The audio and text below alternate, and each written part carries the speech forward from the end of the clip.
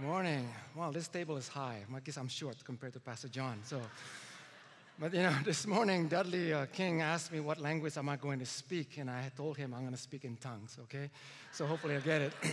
But truly, this morning it's an honor and it's a privilege for me to deliver the Word of God, and I really thank God and I thank Pastor John for giving me this opportunity. And so I want to be faithful to His words, and God is really, really good. Amen. God is good. All right. Well, we have to be careful what we say, right? Because I do declare that God is good, and because I really mean it from my heart. But sometimes we say things that, we kind of just say it because we do it. I don't know if you remember, there was a Christian rancher, and because he's a Christian, he wants to teach his horse a certain Christian lingos. And so he taught his favorite horse that when he says hallelujah, the horse would gallop. And then when he says amen, the horse will stop. So he was very proud of his Christian horse, and hallelujah, and it moves, and then amen, it will stop. And so one day he was just enjoying the scenery. He was on a mountain path. He was worshiping the Lord. He was into the presence of God. He totally forgot that the horse was coming to a cliff. And, it's a Christian horse, but he wasn't very smart. And so he was going to a cliff, and then, as he realized, the farmer realized, he was panicking, and he forgot the words. He didn't want to say the wrong words, because he said, what was the word? And he was terrified, he was panicking, and he didn't know what to say. And just as the horse was about to make the last step into the cliff, he remembered the word, and he said, amen. And then the horse stopped, and he said, hallelujah. Well,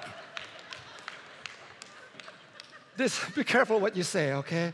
This morning, we're going to read the scriptures. If you have the Bible, please turn with me to Luke chapter 8, because we're going to see how the disciple of Jesus was freaking out as well. They were terrified. And for those of you who are guests, our church is in the Gospel of Luke since the end of last year, and we'll continue in Luke until Easter of next year. And so right now we're in chapter 8, starting verse 22. Let's stand together at the honor of the Word of God, starting verse 22. Now, on those days, Jesus had his disciples got into a boat, and he said to them, let us go over to the other side of the lake. So they launched out, but as they were sailing he fell asleep. And a fierce gale of wind descended on the lake, and they began to be swamped and to be in danger. They came to Jesus and woke him up, saying, Master, Master, we are perishing. And he got up and rebuked the wind and the surging waves, and they stopped, and it became calm. And he said to them, where is your faith? They were fearful and amazed, saying to one another, who then is this, that he commands even the winds and the water, and they obeyed him? Father, we want to thank you right now for these amazing words, God. We pray right now, Father, that you will really plant the seeds, this wonderful seed, God, of your words into our hearts, just like the parable that we talked about last week. God, that it will fall in good grounds and bear much fruits, God, so that we can be transformed in our life, God. So we pray, Holy Spirit, that you do whatever you need to do right now, that you will convict us, teach us, encourage us, rebuke us, whatever that you need to do so that we can truly become more like Christ. Thank you, Father. In Jesus' name we pray. Amen. You may be seated. Well, there's a couple stories we're going to read today, but the first one is this one here that we just read. And my main proposition today is this, church. One thing that I want you all to remember is that Jesus has the authority and the power to speak peace into the chaos of our life, okay, the chaos in our life. And so that's one thing I want you to remember. Jesus has the authority and the power to put calm or to put peace into the chaos of our life. Now, there are two kinds of chaos that we're going to talk about today. The first one is the chaos that's caused by natural events, such as the storm that we just read. Now, if you remember last week, Jesus was teaching the crowds in parables, and by the end of the day, in the evening, he invited his disciples to go across the lake.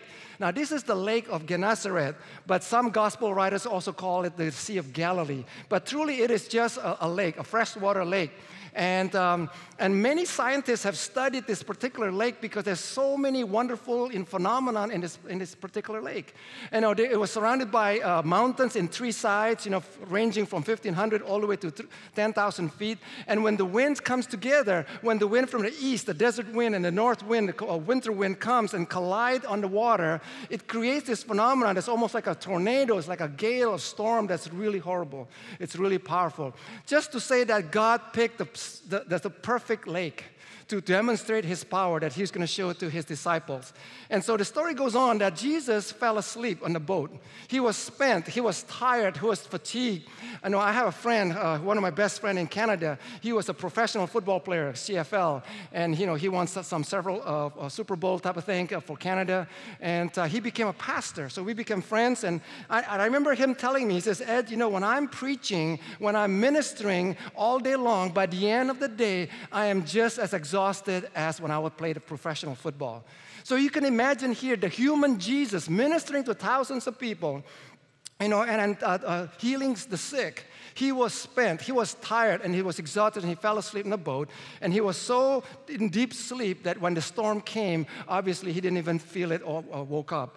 And so the disciples start freaking out. This was a horrible storm. This is a storm beyond another storm, because the fact that the disciples were freaking out and afraid of dying, it tells us that this must be a special storm, because the disciples were some professional fishermen, but he was afraid. They were afraid. They were waking up Jesus, Master, aren't you afraid?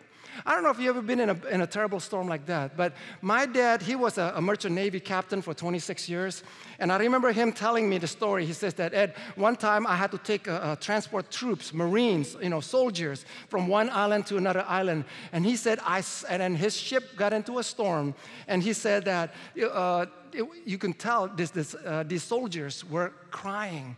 They were freaking out. Here, professional, trained soldiers actually crying because they were so afraid for their lives. So this is a real storm, church. And I've never been in such a storm, but I remember when I used to fly small planes, one time I got into a terrible storm. I knew the weather was kind of iffy, but I had to fly from Toronto to Grand Rapids, Michigan. And I thought I can handle this, And so I went up there, and when I got up there, the weather was worse than I thought. And I had some friends, there were three of my friends with me. And when I look at my instrument, I noticed that I was only traveling 35 miles an hour. I mean, there's no way I'm going to make it to Grand Rapids in that speed, where I'm traveling slower than a car. And so I remember I had to refuel, and I contacted several airports, but they were all closed. The weather was that bad, visibility was low, and they shut down the airport, so I was scared. I said, oh man, I have to land somewhere. And I only found one airport that was open. It was Detroit Airport. And I remember I was coming for an approach. I was so scared, I was panicking, and I turned around, look at my friends, they were all sleeping. Okay? I mean, this is exactly how the disciples felt. They were scared, water was coming in, and Jesus was snoring. And I felt the same way. I was scared, I've never been in this situation like this before, and my friends were sleeping. And I kid you not, this is what I told God. And it's an excuse, but I told God this way. I said, God, if we don't make it, I'm okay. I'm ready to meet you. But these guys, they might not know God yet. They might not know you yet, Lord. So please, for their sake, let us land safely. And obviously, God answered our prayers, and we made it. But here's the funny thing, church. We refueled in Detroit, and we waited a couple hours. The weather lifted up, and so on. So I took off. Now, this is back in the 80s. And usually when I land at a certain airport, I always call my mom. I said, Mom, I'm safe, and so on, and, mothers. And then so but I totally forgot to call her, and I was delayed 3-4 hours, and so my mom was worried. And so as I was approaching Grand Rapids Airport, the tower says, Echo Whiskey Delta, you're cleared for landing, runway 25, and I repeated as a tower, Echo Whiskey Delta is cleared to land, runway 25, and finally I said, thank you, and have a good evening. Well, the radio controller came back on, the tower controller came back on and said, by the way, Echo Whiskey Delta, when you land, can you please call your mom, because he's been calling, worried sick for you. And I was so embarrassed. I said, oh, why do you have to say that over the frequency, Mommy's boy is flying, But anyway, God bless my mother. That's the hearts of moms. But church, I don't know if you've been in a storm in the land or in the sea or in the air, but I believe that all of us have been through a life storm. Storm in our life, in our marriage, in our business, in our companies, in all the things that we do. There are storms that's caused by natural events. And in these things, I learned 3 things. First of all, when we are in the storm, obey Jesus. Notice in verse 22 that it was Jesus himself who led the disciples through that lake. And then the Bible tells us in Mark chapter 4, verse 35, on that same day, when evening had come, he said to them, let us cross over to the other side. It was evening. And in my commentaries that I read that sometimes the storm comes worse in the wintertime in the evening. And Jesus, knowing there's going to be a storm, he invited the disciples to come, to across the lake. If I have to cross a lake, I would prefer to do it during the day, not the evening. But church, the disciples obeyed Jesus. They went on the boat and went with Jesus. We need to obey Jesus, even though it may not make sense. And perhaps you experienced this before, where you prayed to God and you thought you got the best job that God wants you to have. And when you got into the job, a perfect storm came into your life. Maybe it has to do with marriage. You've been praying to God, God, is this man or this woman, is the man or woman I need to marry? And yet when you got married, you are in a perfect storm right now. And you don't understand, God, I believe that this was the right person, but why is this happening? It's like that man, who was so frustrated with his wife, and he began to pray out loud. He says, oh, God, I don't understand my wife. You made her so beautiful, but so stupid at the same time, And then his wife heard that prayer, so the wife began to pray too. Oh, Lord, I don't understand. You make me beautiful so that so that he married me, but you make me stupid, so I married him, And so, but the point, church, is this, you need to obey God, even though it doesn't make sense. But the second thing I see, church, is not only to obey Jesus, but to stay with Jesus. The disciples stayed. I had no choice, but the disciples stayed with Jesus in the boat. The boat was sinking. Terrible things were happening. But I just want to tell you this, church. This is the point. Is that if Jesus is in your boat, whatever that boat represents, your life, your family, your marriage, okay? If Jesus is in your boat, you will be okay. You will be safe. Yes, there may be some problems going through. Yes, you might get wet and the boat's falling apart. But in the end, you will be safe because Jesus is there with you. And we got to remember that, church. Right now, maybe your marriage is falling apart, but if you believe Jesus is in your marriage, stay in that marriage, church, and believe in God because God can deliver us. And so, church, when I go back to Canada, and I meet my past congregation, and I preach in my home church, they would ask me, hey, Pastor Ed, which one do you prefer, Toronto or Dallas? And I always tell them the same thing. I always tell them that wherever God leads you, wherever God is always the best place to be at. That is the best place. It doesn't matter what country, what city you're in. If Jesus is there, God led you there, that is the best place for you to hunker down. And because that is the best place we can be safe at. Yes, I have to admit that the Asian food in Toronto is much better than Dallas. But hey, God led me to Dallas. I have no choice. But the third thing, church, that I learned from this story is that not only do we obey Jesus, stay with Jesus, but lastly, pray to Jesus. Pray to Jesus. Talk to him. It's amazing here that verse 23 says, and they began to be swamped to be in danger. And they woke Jesus up. They basically talked to Jesus. But here's what's interesting. Why did they wait so long? Why did they wait until they were in danger? In Mark's account, it says here, and a great windstorm arose, and the waves beat into the boat so that it was already filling up. Why didn't they wake Jesus up earlier? Why don't they just say, when the storms are coming, when the winds start, they just say, hey, Lord, I think we should turn back or something. But no, they waited until their boat was filling. They were desperate until they finally realized they were helpless, and then they finally woke Jesus up. Isn't this like us, church? Many times when we're in trouble, many times we just try to do things our own way to extricate ourselves, try to help ourselves until we'll realize that we're helpless. And we said, oh, Lord, please help me. Church, learn this from this lesson. Let's go to Jesus quickly and always stay close with him. I remember I was pastoring in Canada for about 15 years before we got called to Dallas. First, Euless had a mission church in Campus West. It started in 2002. It's an Indonesian church. It's a small church there. And they wrote me an email in 2005 inviting me to pastor that church. And I don't know them. I don't know anybody here in Dallas. And I was just happy there. I was not sending out resumes or looking for a job. But I got this email saying, hey, would you consider being a pastor here?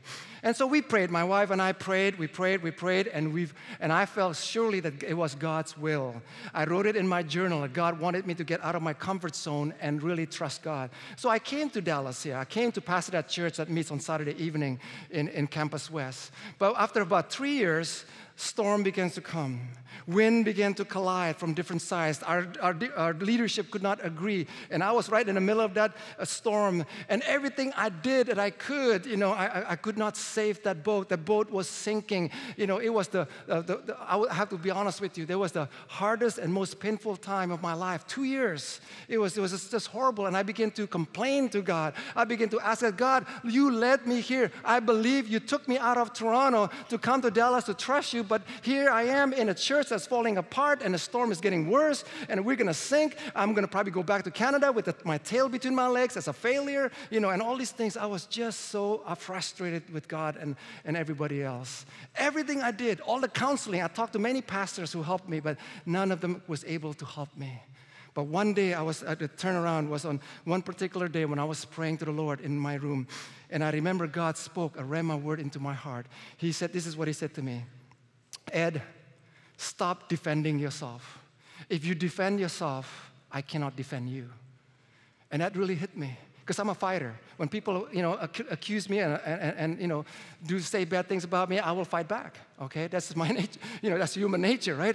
But I began to learn and say, God said, just trust me. I will defend for you. And church, as hard as it was, but I began to step back and let God speak peace into that situation. It was incredible. In about 2-3 months after that Rhema time of mine, that God began to do amazing things. Because Pastor John and Pastor Gary at the time, heard about the situation. They got involved. And then finally, they said to me that, Ed, give us a couple of weeks and we want to talk to you. And at that time, my heart was beating. I was thinking I was going to be fired, or something, or sent back to Canada, for causing these problems. But by the grace of God, when I went to Pastor John's office, we sat down for 2 hours, and then he actually offered me a job. He actually offered me a position to come on staff on First Euless.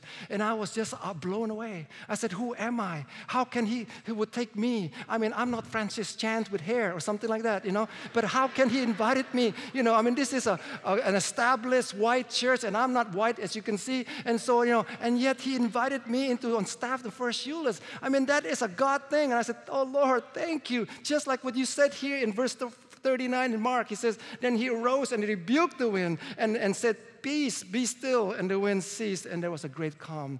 And God used Pastor John, and he spoke peace into my life. I said, wow. And now here I am. You're stuck with me, and I'm stuck with you, okay? So, let's go on to the second point. Praise be to God. God is good. Church, there's two kinds of chaos. I said, number one is chaos caused by a natural event. But the second one we're going to read is the chaos caused by unnatural events. And I have to warn you right now, we're going to talk about demonic activities here. Starting verse 26. Then they sailed to the country of Gerasenes, which is opposite Galilee.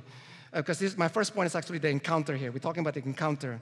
And verse 27, and when he came out onto the land, he was met by a man from the city who was possessed with demons and who had not put on any clothing for a long time. So you see, they have streakers back then too, okay? Just not like today only. And was not living in a house, but in the tombs. And seeing Jesus, he cried out and fell before him and said in a loud voice, what business do we have in each other, Jesus, Son of the Most High God? I beg you, do not torment me. This is incredible, church. This is the encounter here. This is not a parable. This is real. Jesus met a demon-possessed man, okay? And the demons within him could not hide, because demons like to work covertly. But because the presence of Jesus, they shrieked out and said, Jesus, what do you have to do with us? You are the Son of Most High God. Church, I want you to know that demon activities is very real today, believe it or not. You may not agree or you may not think that this is true, but demon possession is also very real right now. And some of you might be saying, I believe you, Pastor. I'm living with one, okay? But no, that's not what I'm talking about here. But church, here's the all you have to look. Turn on your TV and you realize, look what happened in Manchester with the bombing. I mean, if any man who believed that if he straps a bomb around him and he kills as many people around him, that he will have a direct stairway to heaven, that has to be a demon-possessed person, okay? Because this is the work of the demons, to kill, steal, and destroy, church, okay? I'm serious, church. This is the demonic activity. How can you believe that? How can you believe if you kill as many people, innocent people around you, that you'll go to heaven and then 70 virgins will be waiting for you? How sick can that be? I mean, this is not like, I remember when I went to Hawaii, right? The first time I went to Hawaii, I got off the plane and these beautiful Hawaiian ladies with lace around them, like aloha, right? I mean, this is what they believe. They believe that they blow themselves up, they're going to wake up in heaven and you have 70 virgins, aloha, right? But they're going to be so wrong. They're going to wake up, and then they're going to be 70 demons waiting, come back to hell with us, and stuff like that. So church, this is very real. Very, very real. And this was amazing, church, though, that the demons shrieked out. The demons said, Jesus, what do you have to do with us? You are the Son of the Most High God. And what I want you to notice here is that the fact that even demons recognize that Jesus is the Son of God, the Most High God, that He is Lord. Can you imagine that, church? Today, many people don't recognize that Jesus is Lord, but even demons recognize and bow down before our Lord Jesus Christ. And then, today, whether it's Buddhists or Hindus or they don't believe that Jesus is Lord. I mean, the Muslim, they believe that he's just not a prophet. Mormons or Jehovah's Witnesses, they believe that he was a created being. But church, Jesus is truly the Lord and Savior. He is God. And we as Christians, we need to acknowledge and be proud of that Jesus is our God and our Lord. It's so sad that in our community, in our society today, that the only time we hear the name of Jesus is always in the context of a swear word. It's a cuss, especially when you watch Hollywood, right? That's all they do. They just swear using Jesus' name. I remember when I was in the Navy, when I was in a boot camp, those of you who are in the military, that's the culture. That's their language. They cuss, cuss, cuss, right? And they just use Jesus' name in vain. And I got fed up. And I don't do this all the time, but I remember going to one of my comrades there in the barrack, and I said to him, Matthew, his name's Matthew. I said, Matthew, I noticed that you always use Jesus' name in vain. And before I even finished, he already said, oh, yeah, I know, I'm bad. It goes like that. But I told him, I said, hey, Jesus is special to me. I love Him. He's my Lord and Savior. And I notice you're always using Him in a wrong way. And I asked him kindly, I said, would you mind please not use Jesus in that way? You can use other names. You can use Muhammad. You can use your dog's name. You can use your girlfriend's name. It doesn't matter. But just say, don't use the name of Jesus. And I want to tell you something, church, that if you honestly stand up for the name of Jesus, most people will respect you for your desire. It's amazing, church. It's time for us not to be, to be afraid of the name of Jesus, that we can speak. And this is what happened here in this first encounter. But the second thing I noticed in this story is what I call the emancipation, the deliverance, basically. The emancipation. Let's take a look at verse 29. For he had commanded the unclean spirit to come out of the man, for it had seized him many times, and he was bound with chains and shackles and kept under guard. And yet he would break his bonds and be driven by the demons into the desert. And Jesus asked him, what is your name? And he said, Legion, for many demons had entered him, and they were imploring him not to command them to go away into the abyss. Now there was a herd of many swine feeding there on the mountains, and the demons implored him to permit them to enter into swine, and he gave them permission. And the demons came out of the man and entered the swine, and the herd rushed down the steep bank into the lake and was drowned. My dad used to tell me that every animal can swim, but I had to tell him demonized pigs can't swim, okay? They all drown, okay? And but we're not going to talk about demons. I mean, demons and pigs, okay? That's the devil's hand thinker. But here's what I want you to see, church, that this man who was demon-possessed with legion in him. Okay, legion, a Roman legion consists of 5,000 soldiers. So if there's any reference, we're talking about thousands of demons in this person. It was very crowded in there, okay? But this man was demonized, and he was full of demons. But when he had an encounter with Jesus, he was set free. Now, church, you may or may not believe in demon possessions, okay? Like I said, sometimes when you think about demon possession, you think about this girl who was in that movie, what is that, Exorcist. Her head spins 360s, and that's not what we're talking about here. But demon possession is very real, especially if you have been traveling in other parts of the country. I grew up part of my life in Asia, and it's very real. I talked to some of our congregation who are from Africa. They will tell you it's very real. I've spoken to IMB missionaries who come from those places. It's very, very real. But here's the question. Can a Christian be demon-possessed?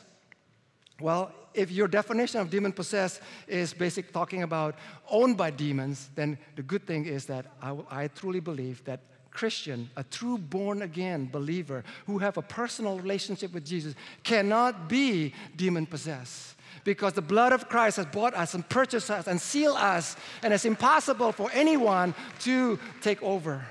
But can a Christian be demonized? Definitely. This is what I'm talking, when I say demonized, I'm talking about being influenced, being harassed, being oppressed. I mean, look at David in 1 Chronicles 21, verse 1. It says there that Satan stood against Israel and incited David to number Israel. Satan influenced this godly man that was after God's own heart. So Christian can be demonized. It can be influenced. It can be impacted and harassed by demons. But let me give you an illustration here. Let's suppose you have a house and you have a mortgage. But because of your bad behavior or because of your activities, you got into bad debt. And you begin to owe lots of money, and before you know it, you are just way over it, and you can't pay your debt. You were just so in trouble. But fortunately, you have an amazing dad. You have an amazing father who is so rich and so loving. And you call your dad and say, Dad, I'm in trouble. I need your help. I'm so sorry. I sort of listened to you, and I made a mistake, but I need your help now. And your dad says, our dad says, man, I would have been waiting for your call. I love to come. And so our father comes, and your dad comes to and pays the bank and pays every single penny that we owe. And he comes to us, and he says, son, I've paid your debt, and now the deed of this house belongs to me. And because I love you, I said, go ahead and enjoy this house, for this debt-free house. Go ahead and enjoy it. And you were thankful to your father. Thank you, Dad. But before you know it, a few months later or a few years later, you go back to your old lifestyle. You begin to invite your drug dealer friend. You invite maybe prostitutes or drunkards, and they stay over in the weekend. Before you know it, your house is a mess again. Now, whose house does that belong to?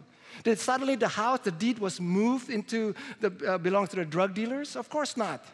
The deed will always belong to our Father, but the house is messed up. It may break his heart to see that the house is messed up. But that's the same thing with us, church. Christ has paid the price for us, and when we have given our life to Jesus, the deed of our life belongs to our Father now. We belong to Christ. No longer I who live, but Christ who lives in me. But if we allow the demons to come back, when we go back to our old lifestyle, we will still belong to God, but our life will be a mess, and that's when we will break God's heart. But here's the story, church. It's amazing. This man, no one could help him, right? They tried to chain him up. They tried to shackle him, but he broke everything. No one could help him. No one can help him except Jesus when he had that personal encounter with him. And today it's the same thing, church. If we are being oppressed by demons, if we are, know someone who's demon-possessed in a sense, that nothing can help them except Jesus himself. Because, church, we may put people into mental hospitals. We may try to sedate them, give them drugs and medication. And not that I don't believe that people truly have, chemical imbalance that need help in that way. But a lot of times we put them aside. We give them a label. We give them a sophisticated name, scientific name, what they have. And we try to sedate them thinking that will help them. But I want to tell you, church, that you cannot sedate the demon. You cannot sedate them. You cannot drug them up. Demons are not drugged up. You can't. And the only way they can help us is the Lord. And so, church, I'm not against counseling. I'm not against medication. But if we do any counseling, any medication that does not involve the Word of God, it does not involve the truth of the Word of God and the power of the Holy Spirit, then it's going to be ineffective. The only one that can set us free truly is Christ alone, what He had done on the cross. And praise God. And this is what had happened here, church. The emancipation is what had happened here. And so that leads me to my last point, which is a great one. It says here that I would call it, first of all, we have the encounter, we have the emancipation, but we can see this man becoming an evangelist. Look at verse 34. When the herdsmen saw what had happened, they ran away and reported in the city and out of the country. The people went out to see what had happened, and they came to Jesus and found the man from whom the demons had gone out, sitting down at the feet of Jesus, clothed and in his right mind, and they became frightened. Those who had seen it reported to them how the man who was demon-possessed had been made well. And look at verse 37. This is very sad. And all the people of the country of the Gerasenes and the surrounding district asked him to leave them, for they were gripped with great fear. And he got into a boat and returned. But the man from whom the demons had gone out was begging him that he might accompany him. But he sent him away, saying, "Return to your house and describe to what great things God has done for you." So he went away, proclaiming throughout the whole city what great things Jesus had done for him. Isn't this incredible, church? Here's a demon-possessed man that was a maniac, was a crazy man that became an evangelist for Jesus. This is the transforming power when we encounter the living Jesus. It's amazing what God can do. I mean, this is literally Charles Manson turning to Billy Graham. Can you imagine that, church?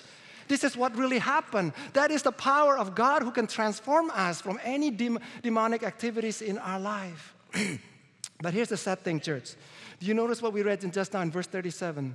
The normal people, the so-called normal people in the village, the cities around there, they saw this man who was demon-possessed become well, and they don't like what they saw. They were so used to this demonic activity. They were so used to this man who was tormented by the demons. They're so used to see this crazy man that when this crazy man becomes sane again, instead of worshiping God, they began to drive Jesus out of that place. And we don't want you, Jesus. Isn't this crazy, church? They're so used to the demonic activity. I don't know why. Maybe because it was bad for business, right? All the pigs went under the lake and they lost their business. Maybe they loved their pigs, right? I mean, this obviously was a Gentile community because Jews want to be, raising pigs. But, they were upset. They were upset at Jesus and get out of here, Jesus. And church, you know what? That's what's happening in our country right now. The normal people out there, they do not want, a prayer in schools. They don't want the 10 Commandments in our government buildings. They don't want to put godly men in the White House. They don't want to put, they don't want to have conservative speeches in their campuses. When we do that, they don't want to do anything that smells holy or pure or anything like that. They're so used to it, to the darkness in their life, that they said, no, we love what we have right now. They would rather to put people who are pro-abortion, they would rather put people who are so pro to the lifestyle of Sodom and Gomorrah than putting godly people in our government offices. And yet they consider themselves normal, church. I'm so sorry. But this is what Jesus said in John chapter 3. He said that, and this is the judgment. The light has come into the world, and people have loved the darkness rather than the light because their works were evil. For everyone who does wicked things hates the light and does not come to the light, lest his works should be exposed. Church, I want you to see here something, church. We need to remember that only God can set us free. And some people here are just lost. But the beauty of this story is not so much talking about the negative things, but talking about the amazing transformation of this demon-possessed person who became an evangelist. It's incredible. He recognized, he acknowledged, he knows that Jesus has set him free. He recognized that he's been delivered from his torment. Can you imagine he was naked? I mean, can you imagine naked in winter and the summer? You got sunburn and you're freezing, you get frostbite. That's a torment. And some of us here are being tormented by certain things in our life too. This is the work of the enemy. And God wants to set us free. And this man recognized he's been set free. And he came and begged Jesus, please, I want to follow you. He fell in love with Jesus. But Jesus said, go home. Be a witness first at home. Tell them what God has done in your life. And it's amazing, the phrase is, so he went proclaiming. The verb proclaim is in the present tense. It means that it is ongoing. It's not a one-time event. He continued to proclaim what Jesus had done for him, perhaps until the day he died.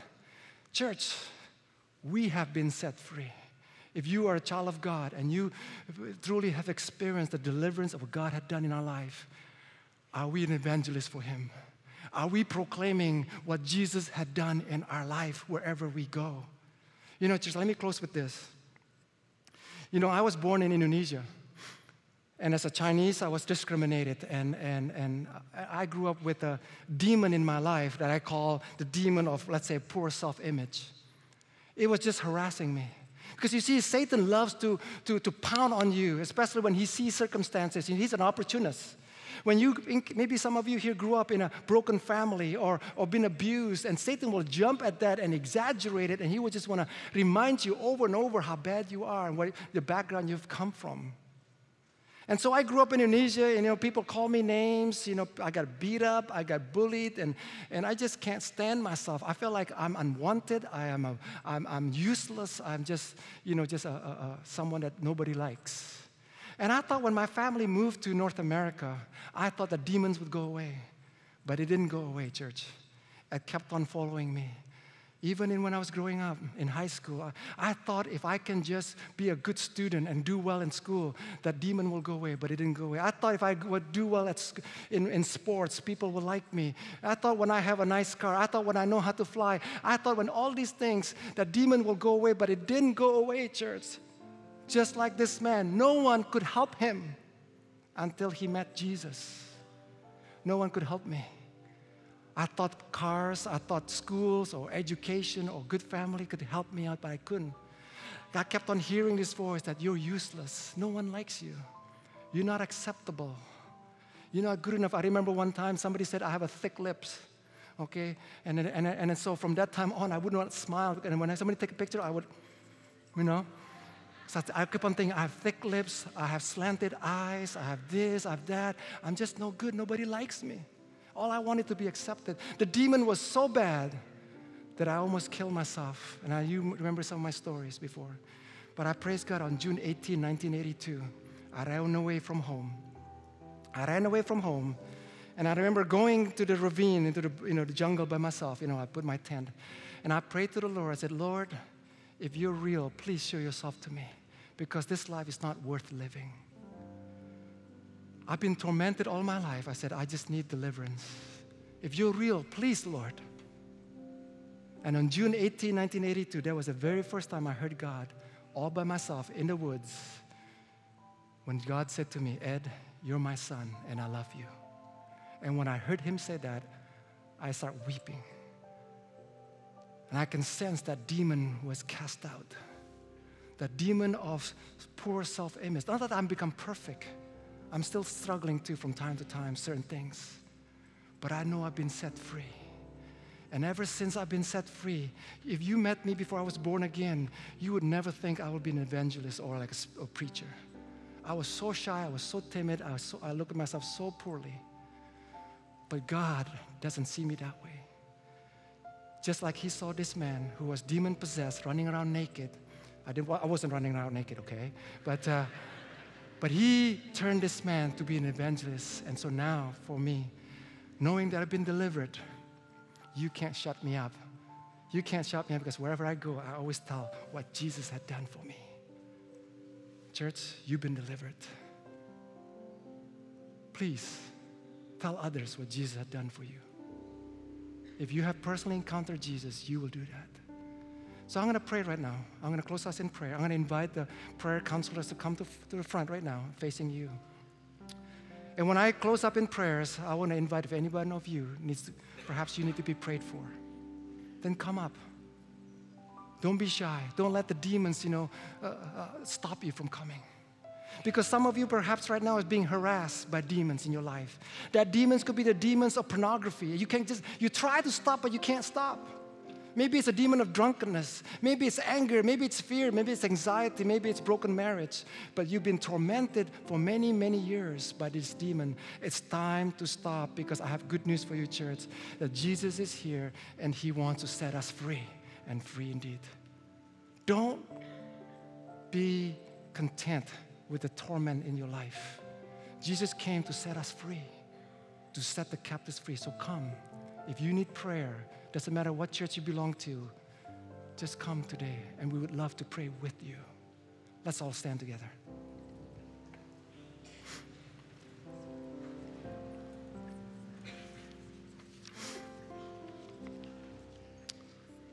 As your eyes are closed and your heads bowed, just take a moment, church. Take a moment to ask the Holy Spirit, God, what are you saying to me today through this message?